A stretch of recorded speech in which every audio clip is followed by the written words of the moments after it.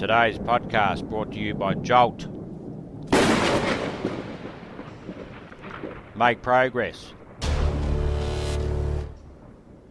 not excuses. Dream big.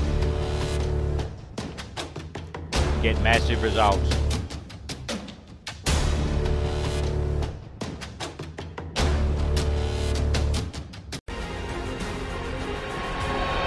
I was 18 years old when I got married. I belonged to a very conservative family, a Baloch family, where good daughters never say no to their parents. My father wanted me to get married, and all I said was, if that makes you happy, I'll say yes. And of course, it was never a happy marriage. Just about after 2 years of getting married, about 9 years ago, I met a car accident. Somehow my husband fell asleep and the car fell in the ditch. He managed to jump out, saved himself. I'm happy for him. But I stayed inside the car and I sustained a lot of injuries. The list is a bit long.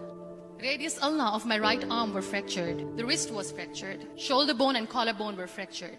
My whole rib cage got fractured. But that injury that changed me and my life completely was the spine injury. Many people came to rescue. They gave me CPR. They dragged me out of the car. And while they were dragging me out, I got the complete transection of my spinal cord. Those 2.5 months in the hospital were dreadful. I was at the verge of despair. One day, doctor came to me and he said, well, I heard that you wanted to be an artist, but you ended up being a housewife. I have a bad news for you. You won't be able to paint again. Next day, doctor came to me and said, your spine injury is so bad, you won't be able to walk again. I took a deep breath and I said, it's all right. Next day, doctor came to me and said, because of your spine injury and the fixation that you have in your back, you won't be able to give birth to a child again. That day, I was devastated. I started to question my existence. Why am I even alive? So what kept me going was, one day I asked my brothers, I know I have a deformed hand, but I'm tired of looking at these white walls in the hospital and wearing these white scrubs. Bring me some colors, bring me some small canvas. I want to paint. So the very first painting I made was on my deathbed, where I painted for the very first time. What an amazing therapy it was. Without uttering a single word, I could paint my heart out. I could share my story. People used to come and say, what lovely painting, so much color. Nobody could see the grief in it. Only I could. And that day I decided that I'm going to live life for myself. I am not going to be that perfect person for someone. I am just going to take this moment and I will make it perfect for myself. That I'm going to fight my fears. So I wrote down one by one all those fears. And I decided that I'm going to overcome these fears one at a time. You know what was my biggest fear? Divorce. But the day I decided that this is nothing but my fear, I liberated myself by setting him free.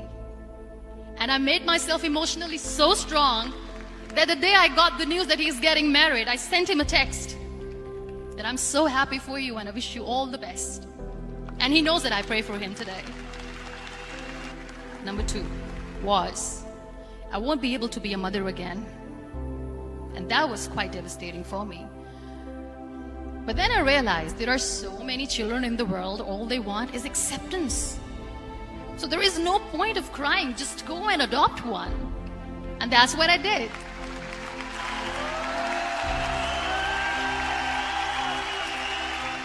I gave my name in different organizations, different orphanages, and I waited patiently. 2 years later, I got this call from a very small city in Pakistan. I got a call and they said, are you Muniba Mazari? There is a baby boy and would you like to adopt? I could literally feel the labor pain. I said, yes, yes, I am going to adopt him. I am coming to take him home.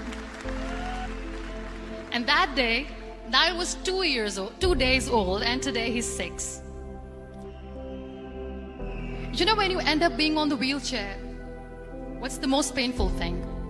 People think that they will not be accepted by the people, because we, in the world of perfect people, are imperfects. So I decided to appear more in public. I started to paint. I have done a lot of modeling campaigns. I decided that I'm going to join the national TV of Pakistan as an anchor person. I became the National Goodwill Ambassador for UN Women Pakistan, and now I speak for the rights of women, children. I was featured in BBC 100 Women for 2015. I'm one of the Forbes 30 under 30 for 2016. So when you accept yourself the way you are, the world recognizes you. It all starts from within.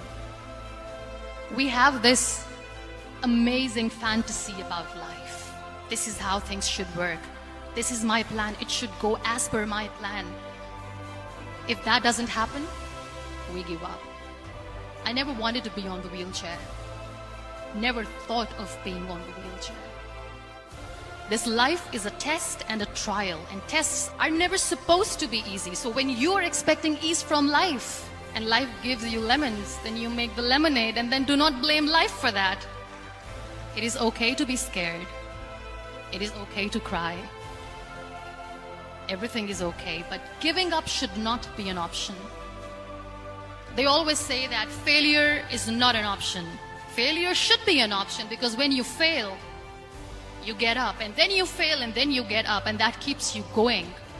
Embrace each and every breath that you are taking. Celebrate your life. Live it. Don't die before your death. Real happiness lies in gratitude. So be grateful, be alive, and live every moment.